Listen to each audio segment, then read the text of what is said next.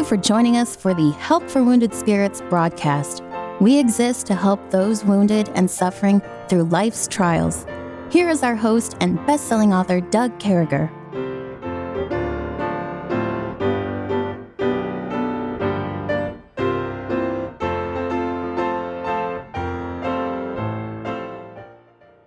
Great to be back with you, folks. We're certainly thankful that you take time out of your day to, be part of this broadcast, be part of this community. It's pretty exciting. And we've been moving along. We've been looking at things when trouble comes. And today we're kind of keeping that going, but we're looking at it from a position of temptation. So we know that temptation is an allure to sin, wanting us to lure us in. The devil wants us to sin. We know that, sin is as simple as anything that would be against God's will, anything that wouldn't be holy, anything that's in your life that would take your relationship and hurt it a little bit.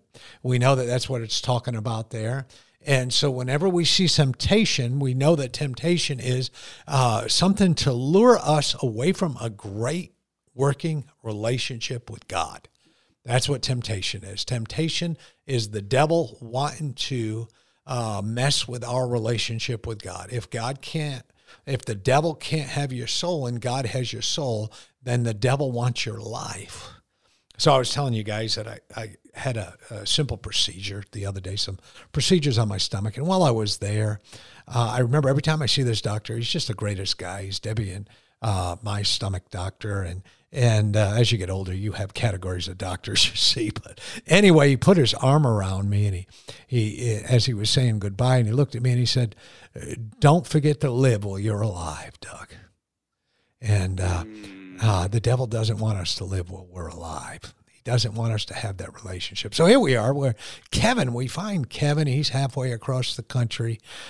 He's out there with Brother Brian Hedges, the folks out there at Heartland over in Harrisonville. How's it going, Kevin? It's going great, man. I'm headed east, been out west for 6 months or more, and actually since last August. So, 9 months, and I'm headed back. Going to end up seeing a couple of my kids and grandkids, and my mother, and I'll be on the East Coast. Get to see my friend Doug Carriger too. Hey, man, soon you'll be crossing that Mississippi River. And I will tomorrow. Yeah. Tomorrow. Is that cool or what? The Bible teaches when we talk about temptation, I'm glad. I think it's time to get back east and, figuring out this trip. It kind of worked out well. You pretty much had decent weather for these past 6 months. And, we've been dealing with all the yuck of the east side. But I'm thinking about 1 Corinthians 10:13 always comes to my mind. It's something, I don't even have to spend a lot of time sitting there when I think about temptation. But the Lord reminds us over there, he says, "There hath no temptation taken you, but such as is common to man. But God is faithful, who will not suffer you to be tempted above that ye are able, but will with the temptation also make a way to escape, that ye may be able to bear it." Now, people wrongly make all kinds of assertions here and statements, and they'll say things like, God won't throw nothing at you that you can't handle, or things like that. They'll tear apart this verse. And though there's some truth to that and stuff like that, I want to look at this verse today as this. We're being allured towards sin all the time. You turn on the TV, sin's being flashed before your eyes. You walk out here in the world, sin's being flashed before your eyes. You go to Walmart, it's like watching R-rated movies from 1969. I mean, it's, or X-rated, I mean, it's just so crazy now. But God wants to say, when this temptation comes, and it's coming, and you're going to be tempted, and I know what's common to a man. I know what you're going through. Hey, guys, I made you. But I made you this way for a reason. I made you this way so you'd realize that I'm faithful, and I'm not going to let you be tempted above nothing that not only you can't handle, but with me, you can blow this away. I'm giving you a way to escape. Folks, hey, I'm going to ruin it for you, all right? I'm just going to tell you right now, the way is God. The way out is looking up. The way up is saying, God, I need you. The way out is saying, listen, I'm here for you. So Kevin, God allows temptation, and it tries us, and it makes us better. But as we mature, as we get patient, we find ourselves saying, that's that silly old devil again. God, we need your help. So how do we get from that person that gets allured, that gets stuck in sin, that's mired in the clay of sin, to that person that said, here comes the devil again, go away. Get thee behind me, Satan. I serve God. How do we get there? Mm-hmm. Mm-hmm. Yeah, really, the only thing that's in our court is our choice. And God helps us to make the choice by showing us, highlighting how bad sin is. Someone said conviction is when God shows the mind, the condition of the heart. So God helps us to make a decision that was a bad choice. And then on the good side, that Jesus Christ is so good. And trauma, unfortunately, leads us to a place of darkness sometimes. And darkness means we close our eyes and deny that there's light. We deny that there's even a way out of the pit. We feel like we're buried when there is light at the top. And then, well, no, the light at the end of the tunnel, that's a train. Bitterness does that kind of thing. Bitterness and fear causes us to make the wrong decision based on incorrect data. And the incorrect data is we've been exposed to some kind of junk, and because of the junk, then life is junk. God is junk. Everybody's, there's systemic evil. Is the society's a systemic patriarchy of racists. All this junk. And it's a bad way of thinking. But what we need to do is to agree, like we said yesterday, to agree. I think it was Elihu in the book of Job that said, if God looks upon men, and if any say, I have sinned and done that which profited me not. So if we just agree with God and say, Lord, I made a wrong choice. And when I got into the darkness, I agreed with darkness. But you have opened my eyes of faith. And I'm agreeing with God.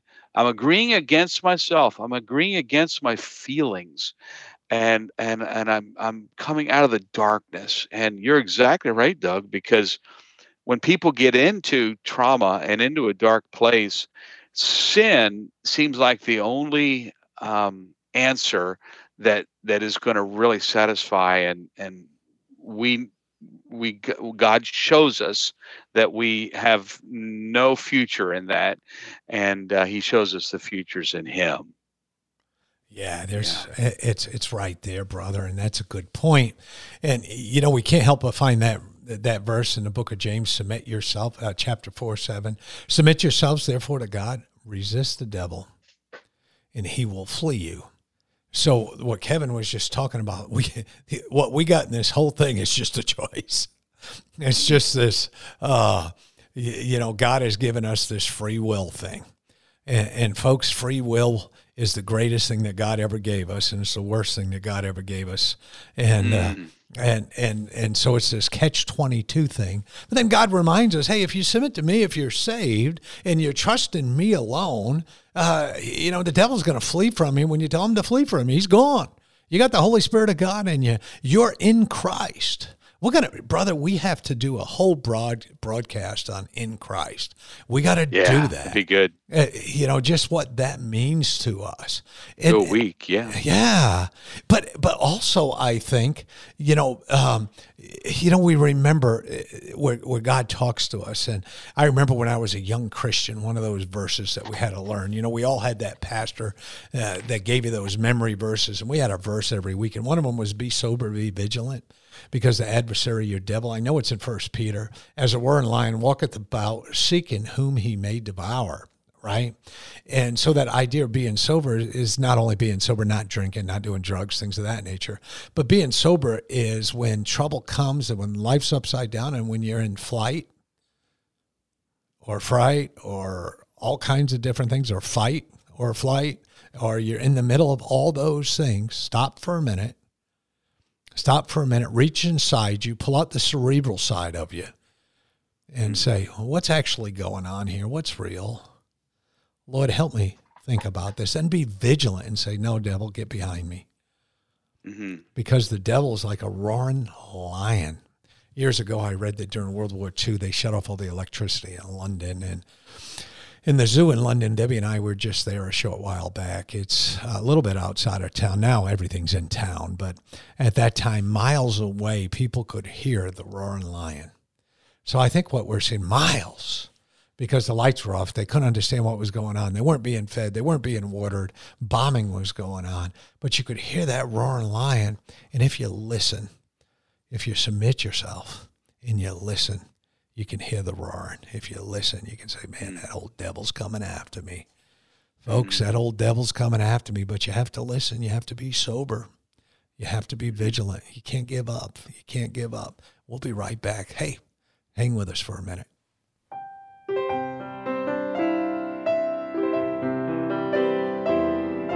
Doug will return shortly. Meanwhile, you're hearing this music while radio stations are identifying themselves and broadcasting advertisements.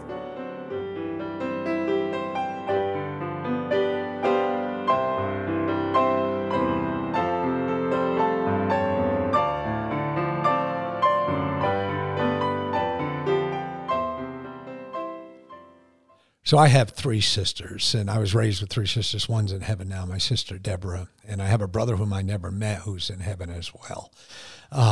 But just a long story short, my second oldest member of our family, my second oldest sister, had a boyfriend. And her boyfriend was a karate expert. He had like a 3rd-degree black belt in karate. And this guy would get students by freaking people out. So, I mean, it was like, you never know who's walking around the corner. And so he starts going out with my sister. And he's got me so freaked out that I'm hitchhiking or walking 7 miles to Jewett City, Connecticut from Voluntown to take karate lessons. And every single time I had a karate lesson, I'm ashamed to admit this, all right? But every single time I had a karate lesson, I was more freaked out.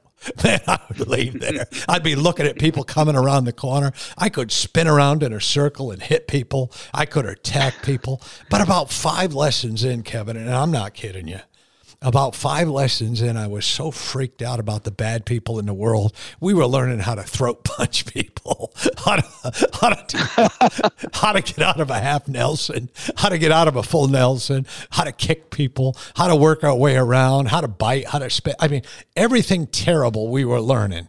And so my sister's boyfriend, he had me so freaked out that I went home that night and I pushed my bed against the bedroom door just so there'd be some weight there.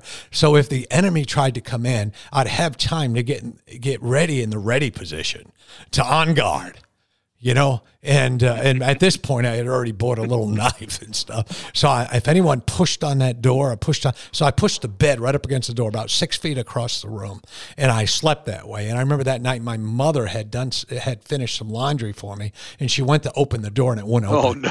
So she banged on the door. So I went over there and I pushed the bed aside and opened the door. And she said, what's wrong, Douglas? And I said, Ma, I've been going to these classes with Rusty and I'm all freaked out. And, I'm worried about people coming in the room. I'm on guard. I bought a knife. And she said, yeah, you karate chopped a dog yesterday.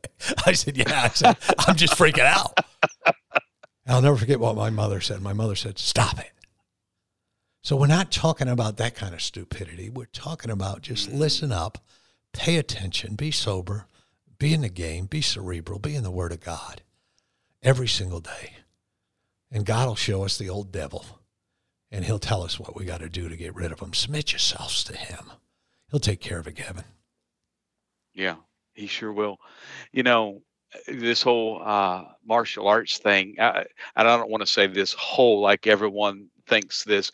Oftentimes the martial arts thing is people hear stories about injustice. You know, someone is attacked unjustly. Some vulnerable little female gal is jumped by some big bad guys, and it's just so the injustice is traumatizing. You hear a story like that, and it can trigger fears and so forth, and it's good, it's needed, because like you're saying, it puts you in a mode of doing something about it, and the mode of the trauma of injustice can also, going back to this choice thing, can also, the temptation would be, I can see or hear about an injustice done to someone else, and I can make bad decisions. My spirit, my heart can make bad decisions. Doug, I met a Marine years ago, an active duty Marine. It was on Camp Pendleton, California. We were staying at a campground in our RV. This is 11 years ago, something like that. And we were at Lake O'Neill campground by what was the Navy hospital. And so we were discipling this Marine. We had met him in a church, and he's just a great guy. He loved us, and we had him for lunch or something like that. We were cooking in the fire ring there on Camp Pendleton at our campsite. Just had a great time. And he was a happy-go-lucky Marine. He was getting out, though, and he was getting out, to be honest with you, in bitterness.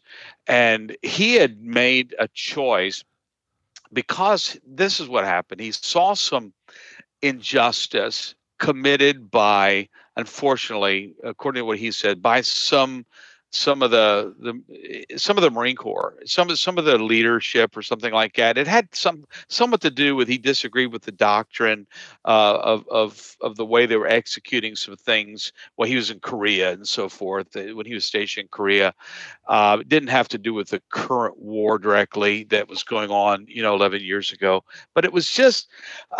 He saw some things, and he was basically saying, look, if you've seen what I've seen, you'd get out of the military. And in fact, his view was this, that,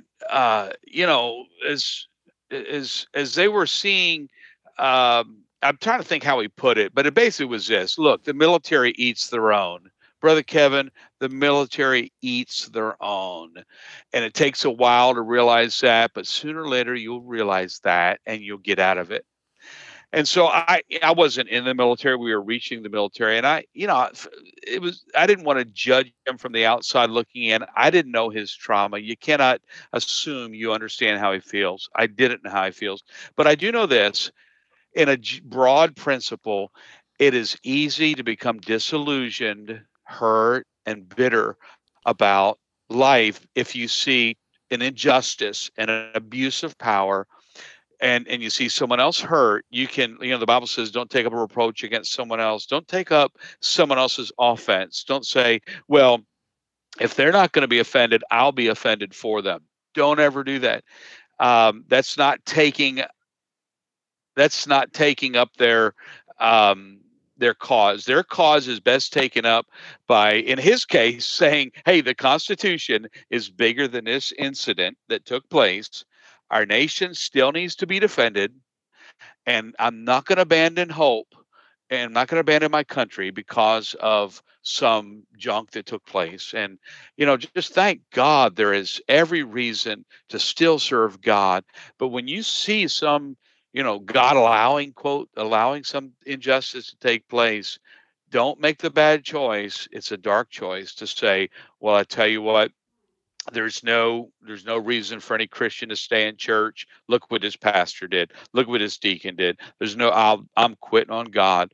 There are people out there today that probably have broached that decision, and you made it poorly based on bad judgment because of the darkness of your situation. And you don't need to do that. You need to realize the Bible's still true. It's way bigger than this incident. In fact, the Bible talks about many injustices, and that God's wheels of justice are spinning, and he will deal severely with it. But we need to stay on the fighting side for right, and stay in our place, stay in our lane for God, and not make a bad choice because of darkness.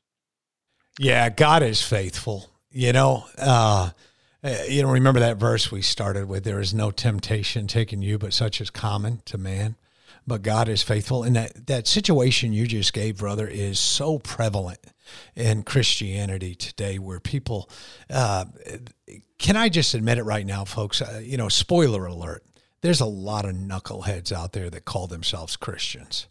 And spoiler alert, some are Christians. But, we still have a responsibility to serve God who's faithful.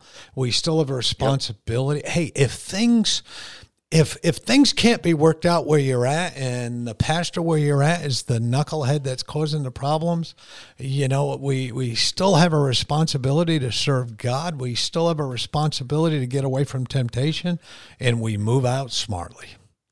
And I'm glad that Kevin shared the story of the Marine, because there's so many people. I can't tell you, probably 1,000 people in my time in my military career in 26 years, the last 17 being in personnel, and probably 1,000 people sat across from my desk and gave me reasons why they were getting out of the military. And probably 10%, and they didn't come to my office unless it was ugly. And probably 10% of them would say, well, this guy. Well, are you going to let this guy change everything? No. We serve a God. We're not going to let this guy or this gal do it. Folks, we sure do love you. I can't believe this week went by so quick. But come back Monday. We're going to be talking about what it's like to be in Christ. May God bless you. Have a great day. Thank you for listening to our broadcast. At Help for Wounded Spirits, we believe the Bible and place great importance on you having a personal relationship with your Lord and Savior. The Bible delivers a clear and simple message of salvation, outlining how you can begin your personal relationship now. First, recognize that you are a sinner, as all have sinned and come short of the glory of God. Second, understand that there is a cost to our sin, as the wages of sin is death. Third, realize that Jesus alone paid that price. To receive salvation, simply ask the Lord to save you in Jesus' name, while believing in your heart that He alone can save you, and He will. If we can help you with your salvation or to direct you to a local church, please do not hesitate to contact us. For additional helpful resources, including our new TV series, more information, or to donate and support this crucial ministry, please visit us at woundedspirits.com. May God bless you.